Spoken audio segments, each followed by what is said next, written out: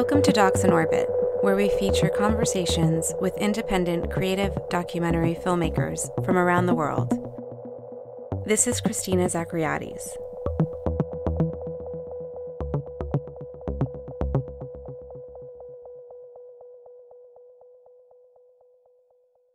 In this episode, we recap films from the Camden International Film Festival, which just wrapped up over this past weekend. I had a chance to sit with a dear friend, Bronte Stahl, a filmmaker and producer from Westerly, Rhode Island, who is a frequent attendee at SIFF and also part of the festival's screening committee. Bronte and I studied documentary in film school many moons ago at the European Master's Program Doc Nomads. His short films have screened at international film festivals, including Rotterdam and Doc Lisboa, and his current projects are supported by Sundance and Doc Society, among others.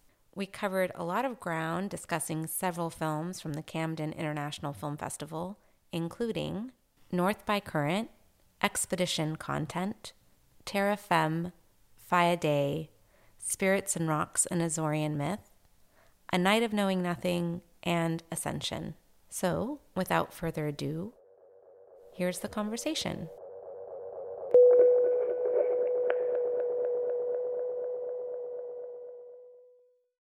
So, I am here with Bronte Stahl. Hello. Thank you for taking time out of the screening room at the Camden International Film Festival to catch up. Sure, it's my pleasure. Yeah, it's been an intense few days and beautiful few days, and happy to be able to digest some of it with you. Yeah, I mean, it's been a while since we've talked about films that we've seen together, too, so I'm actually really excited to have been at the festival virtually this time and really get a sense of what it was like on the ground for you. So you've been to Camden many times before, so I'd love to hear from you. It'd be great if you could just talk to me a little bit about your relationship with the festival and maybe some of the different ways that you've participated in the past.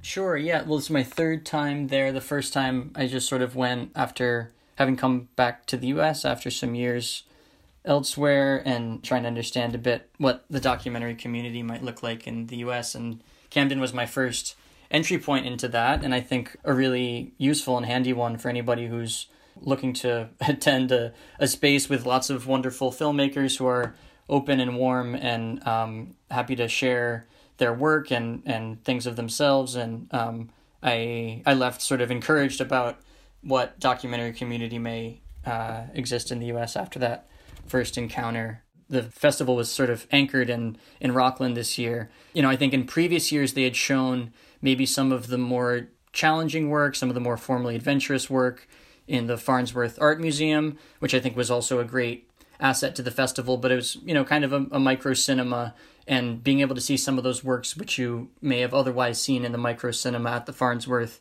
on one of these two bigger screens, I think is something that I really appreciated. And amazing films too. I mean, like really, really, truly amazing films to see on a big screen.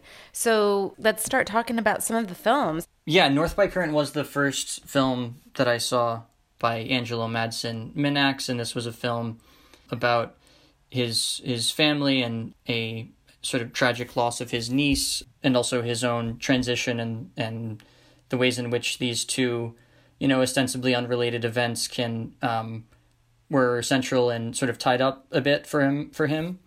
You know, I think it was a really strong film with a bold film language that, you know, was at times participatory and exploring really difficult themes, at times more kind of impressionistic, and I think in that way very influenced by his prior work, which I haven't seen but I'm interested to do. He shared that this film was, you know, not originally conceived as such an intimate family portrait per se, but rather as sort of a landscape film. And he was sort of working with this form to begin, and ultimately found this sort of very concrete form, exploring these family spaces, but certainly you feel the ways in which his past kind of more formal experimentation, you know, infiltrates the work in a way that illuminates it, I think, for sure. Yeah, it's really high on my list to see it. I haven't had a chance to watch it yet, so it's definitely something that I'm keen to see. So what else did you have a chance to? So that was Friday. That was After I watched Expedition Content, this was by Ernst Carell and Veronica Kusumuriati.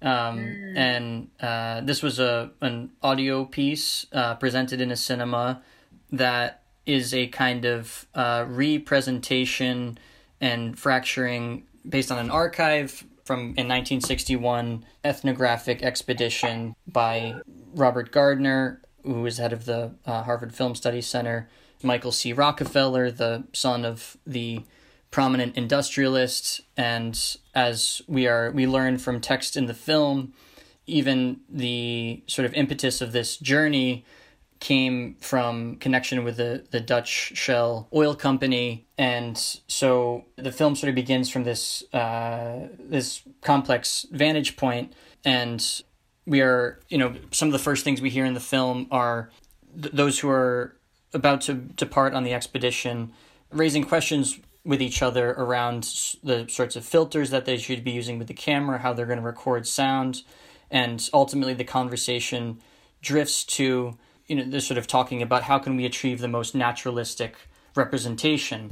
And, I think that the filmmakers foreground this film with this conversation, which can, provoke so much in us around what could naturalism possibly mean when embarking on a ethnographic expedition to a place, considering their own kind of positionality. It's a film that really includes the rustling microphone, or the moments when somebody won't shut up because Michael, who's doing the sound recording, would like to record a chant or the sound of the rain.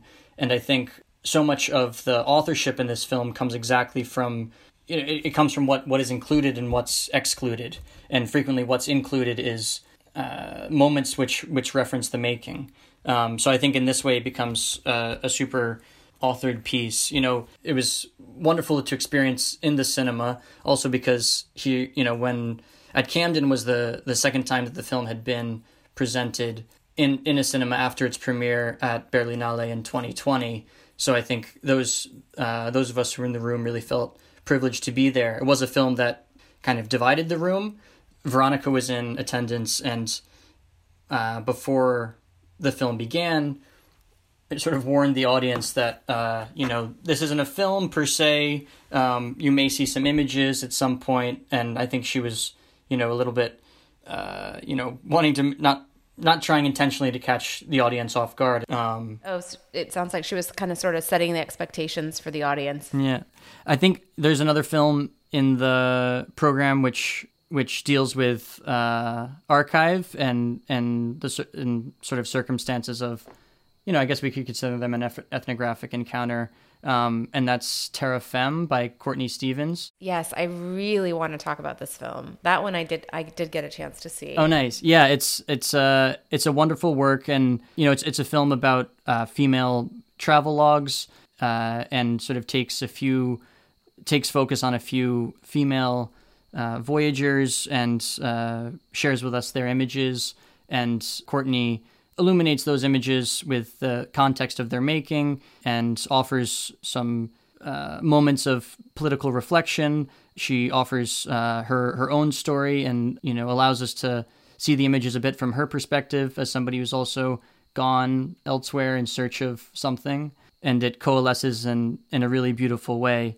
I think it's interesting as well to consider the ways in which this project developed, which Courtney shared with us in the Q&A, and I would point the audience listening now as well to the virtual platform of SIF, in which they're going to be uploading several of the Q&As from the session. I think the one with Courtney speaking with Pamela Cohn was a particularly illuminating one, in which she spoke about the ways in which that this project developed. It was a 10-year project. It began as a kind of almost informal lecture or presentation in which she's sharing these images that she's finds so beautiful and connects with, but can't quite understand them, with an audience, and shares what she knows in these original sort of presentations that she was doing of this footage.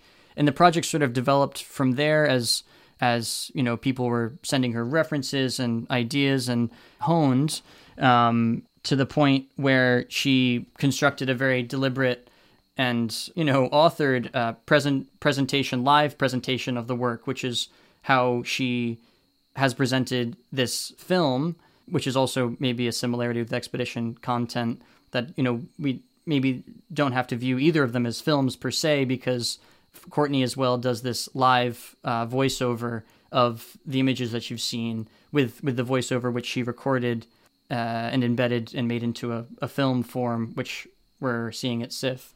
But what did you think just in general? I mean, for me, I really loved this film. I loved it for a variety of different reasons. Well, first, just this idea of women's place in the archive, I think, is a really important question to have. And in her voiceover, a lot of the questions that she was posing were really potent questions. And I actually found myself answering back, like in many times, because she really, she doesn't just ask questions of the image of the archive, but she's also asking questions to the audience. Like, she's posing these questions to us as well. And you're right. It's like, she doesn't offer us an answer, but I think it just provokes a lot of this, this thinking around women and the camera, and traditionally, how they've been invited into that space or not been invited into that space. And I also felt that there were some really very precise things that she said in there. Like, for instance, she asks of us, what does the narrative of exploration offer women? And just this idea of taking us through all the different myths and legends of what happens to women when they venture off and explore.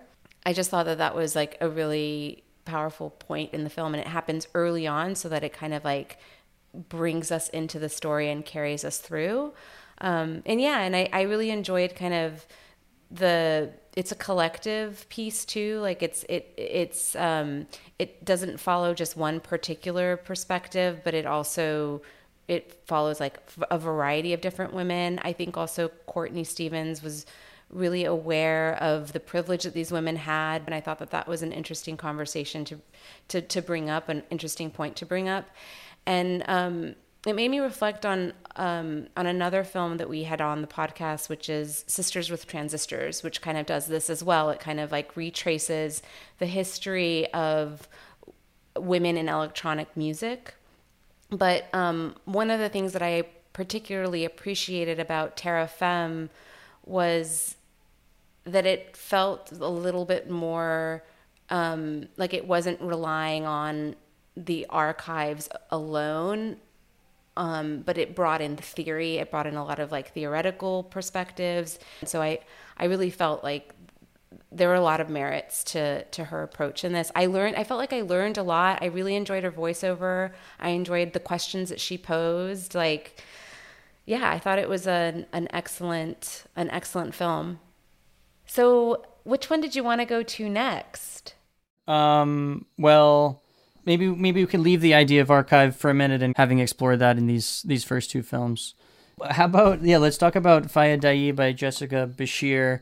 This was a film that was sort of featured prominently on Saturday night in this Journey's End large cinema on a big screen. I think they were really excited to present it in that format. And it was one of the bigger audiences that I saw at the festival.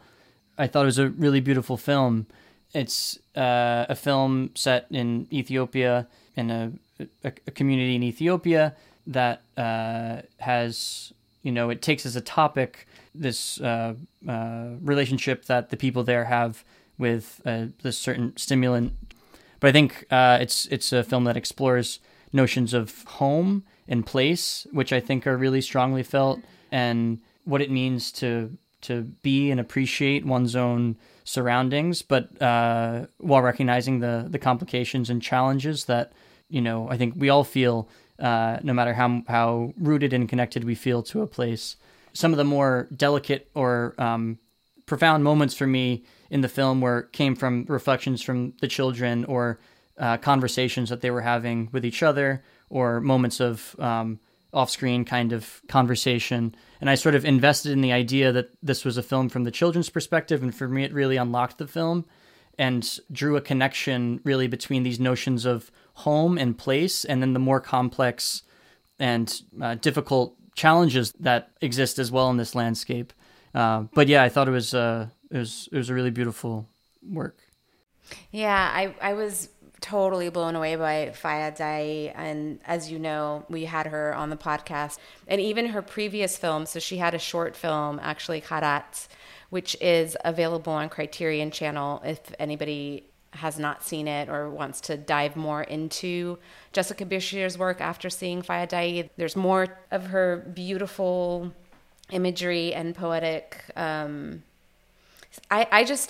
find her work to be very spiritual. I feel that she's able to capture things in a purely original way, and also one that is deep with empathy. The way in which I agree with you about her gaze on children.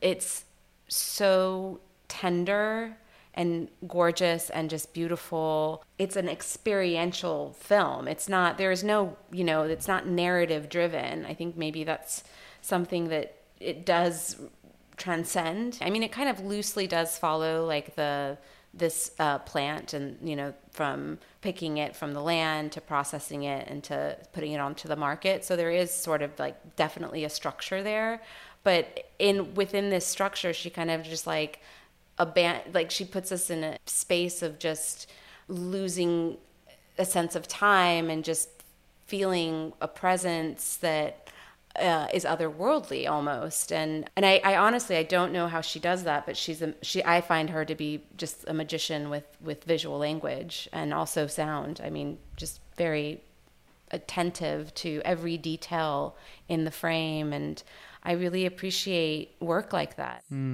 I think it's a logical choice to have Eileen and Jessica in conversation in the previous podcast that you guys worked on. Eileen, of course, the director of the film Spirits and Rocks and an Azorian Myth, which was also screening the short section at Camden this year. And I think that there's a similar kind of mythology in the images and sort of love for the subjects in the ways that each of them shoot. And this was the first time I'd seen Eileen's film in this form, and I found it to be such a smart and essential, economic, to use a clunky word, trimmed, wonderful piece that is an exploration of the Azorian island of Piku and the ways in which these people live under the imposing possibility of a volcanic eruption. And I think that through her delicate images, we begin to feel a sense of trauma or urgency or mythology around the idea that they're living on this small volcanic space and the precarity of that. Yeah, Eileen is an incredible talent, and I think everybody kind of can't deny that. And the sound is also incredible. So that is Spirits and Rocks, an Azorian Myth by Eileen Gauckman. Yeah. I've got another idea of a film to talk about. Yeah? Which one? This film I actually didn't get to see at the festival. I also came to the festival having participated as a member of the selection committee for Camden, which had me watching a ton of films and finding a couple that some that I really engaged with. One of them was this one, Our Memory Belongs to Us by Rami Farah and Sinja Birge Sorensen. And it's a film that I think does something rare in the kind of modern history of Syrian cinema, which is really center Syrian voices and provide a space for self-representation. We have a film in which activists or revolutionaries, I learned that they like it to be called the Syrian Revolution as opposed to Syrian War, are afforded the opportunity in a black box cinema to have the images that they have made of the revolution projected on a screen, and the three of them together with the director reflect on what this image meant to them in context, how it came to be, how it was created, and, afforded all sorts of different points of reflection. And I think this was the first film I've seen about Syria that I maybe felt something of what they felt. I mean, I was, and maybe I didn't, but I know that I was devastated by the film, and that it stuck with me a long time after, exactly because I felt that their voices were so centered and unadulterated. I mean, they were representing their own perspective and afforded a space to do that in a really kind of direct way. I mean, it's not to say that this film has anything to do with objectivity, but, it was wonderful in which they are given the steering wheel of their own story as much as maybe is possible.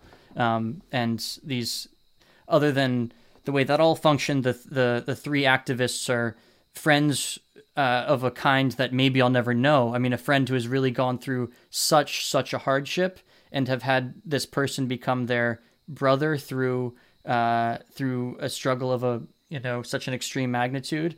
And, it's also a film in which you laugh because you see these men love each other and have fun with each other and reflects on moments, and they also cry together. And, you're there experiencing that emotion as well. So I thought it was such a smart film. Yeah, I mean, it sounds, when I was reading the synopsis, it kind of reminded me a little bit of this film last year that was kind of making rounds in film festivals, The Viewing Booth. I don't know if you've seen that or if that's a good comparison at all. I have, yeah. I do think of it in relation to it. I think The Viewing Booth was my favorite film of 2019 easily, and such an intelligent provocation and space for reflection. I think, formal, the basic formal difference, of course, is that in Our Memory Belonged to Us, those who are reflecting on the images are the creators themselves. And so they're able to kind of afford us context and reflection from their own perspective, whereas the kind of questions that The Viewing Booth raises lay exactly in the dissonance between those who created those images and Maya. And I think that they, each of those are beautiful spaces of exploration. That's of course the sort of main formal difference. But yeah, certainly a relevant film to think of it in comparison to. Did you want to maybe introduce A Night of Knowing Nothing? I would love to talk about A Night of Knowing Nothing. I mean, I've been ranting and raving about this film. So, I mean, yeah. So we will also add Payal Kapadia to our, this will now be our official Payal Kapadia fan podcast.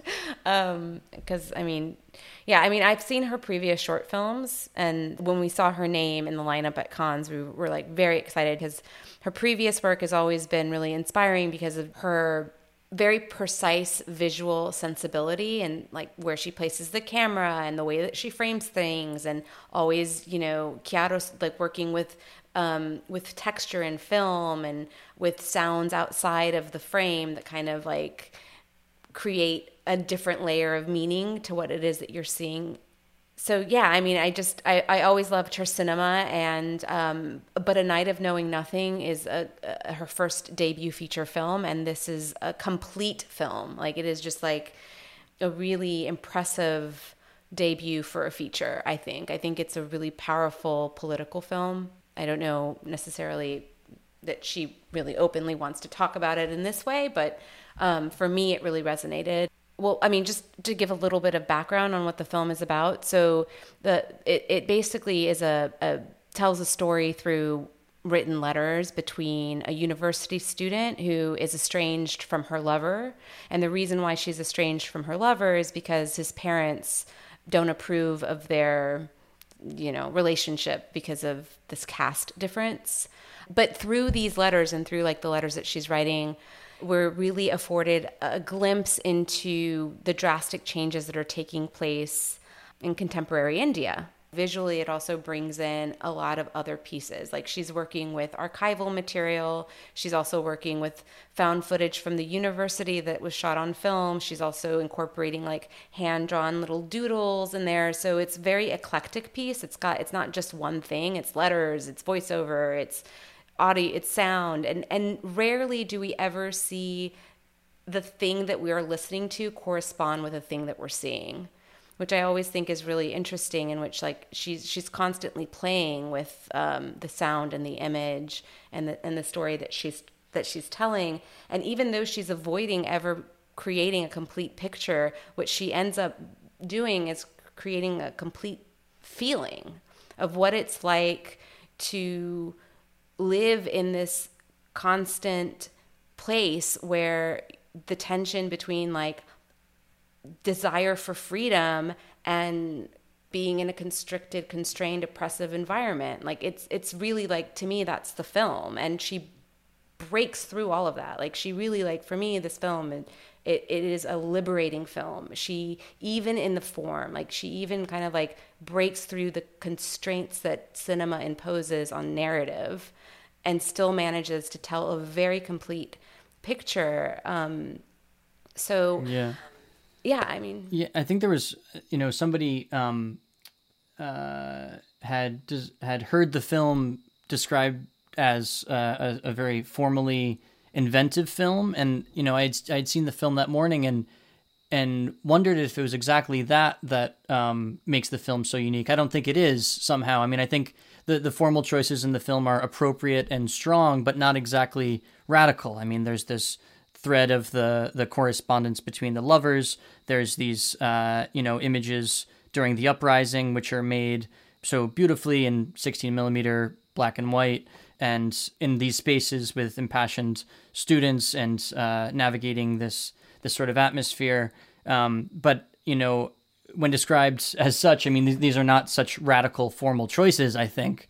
But there is some sort of alchemy that exists between them that I think I need to see the film again in order to better articulate that, as you say, really creates a way of understanding what it means to be oppressed. I mean, there's a strange dialogue that happens between these two elements of the film that I found beautiful. I mean, I think there's an implication in the film that those who is creating the images is also the woman of the correspondence, but I don't believe ever in the film we fully identify the woman who's behind the camera. She sort of remains this anonymous voice documenting being in these intimate spaces, but we never sort of hear from her in a very almost disconnected way. Whereas there's a strong intimacy in her voiceover and the reflections that she offers us through the letters. And I think there's something about the dissonance between the intimacy of the voiceover and the very different kind of intimacy of the images that the one who is filming is creating, which maybe we can assume is the same person, that helps create, whatever it is, that indescribable feeling that this film affords us. Yeah, I think so too. We can't forget in which context she's making it too. Like, I think that this is a really brave film, both in terms of like its form, and the liberties that she takes in terms of like collaging all of this stuff and weaving together, a narrative with multiple different, like pieces and visual material and also narrative. But I also think that it's a brave film given the context in which she's making it. I just encourage everybody to go see this film. Keep an eye out for it and make sure to go see it because it's a really special film. So yeah. So which one did you want to talk about next? I guess that was kind of it. I maybe you could say something briefly about Ascension by Jessica Kingdon. I think this was a really ambitious work. It showed at the Strand on a big screen to a packed audience, and it was an audience that really reacted well to the film. As I observed, this is a film about Jessica had previously made a short film, I believe, called Commerce City, about the world's largest market in China that sells sort of dry goods or, and it is a sort of very visual piece which reflects on consumerism. And I think she was looking to expand that piece in the making of Ascension and maybe tracking the production cycle of the things that we consume from, production to the selling and maybe the recycling ultimately of a variety of different goods. And, I think that this film maybe started out from that strong formal point and became much more exploratory. So she's going across China, presenting us with these spaces and reflections on consumption and ways of producing and ways of turning over materials in a really striking cinematic way. Something that I noted in the film that I really connected with was in contrast to a film maybe like Kwanizatsi or Samsara, or these sort of very visual works which span the globe.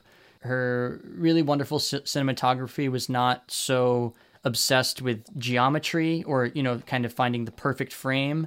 It was of course a film that suits a massive screen, and her frames are really beautiful, but that beauty was not based on something geometric or something formulaic. It really centered the characters. And, sometimes you might see how, I maybe would have cut the frame there because that would, square up better with, thinking about it in those kind of geometric terms. But I think that she unsettled the ways in which we may expect the frame to come. And in doing so, centered exactly the people that she was trying to tell about.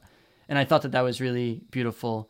When the film began, I wondered if this is going to be a film that is unfairly maligning Chinese consumerism and looking past what we do here in the U.S. or in Europe or in capitalist societies. But I think that so much of, and I think this was very intentional on Jessica's part, I think she was showing us ourselves through the way that consumption happens in China. I mean, I think through the images, we begin to reflect on exactly the ways in which some of these, dynamics are in fact universal in capitalist cultures.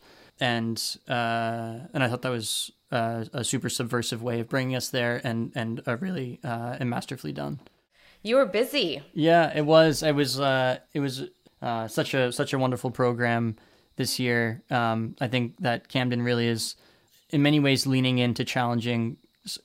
Maybe being that place in the U.S. where you can really see the most challenging and expansive program, and I think they're being bold and courageous in doing that, and it was great to be a witness of this year's program. Well, Bronte, it was really lovely to be able to catch up with you. I know we've been following the film festival in different ways and in different formats, but and texting back and forth our recommendations, but it was really nice to get a full debrief of the standout films that you've seen in person, the vibe of the place, all of that. I really, truly appreciate you taking a moment. I'm sure you're hungry and tired and maybe even slightly hungover.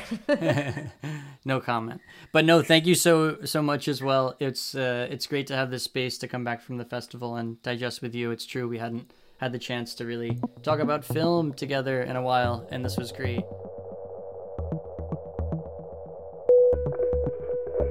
Faya Day by Jessica Bashir is currently in theaters at BAM in Brooklyn and screening in cinemas in Ohio, Florida, and Tennessee. A Night of Knowing Nothing by Payal Kapadia is screening at the New York Film Festival this weekend of October 2nd and 3rd. Ascension by Jessica Kingdon is currently screening at the Zurich Film Festival on October 3rd, and MTV Documentary Films will be releasing the film in select theaters in New York and LA beginning Friday, October 8th. North by Current by Angelo Madison Minax has screenings in October set in Seattle, Norway, and Brazil. This episode was produced by Christina Zachariades in Brooklyn and with music by Naeem Mahboub in Stockholm.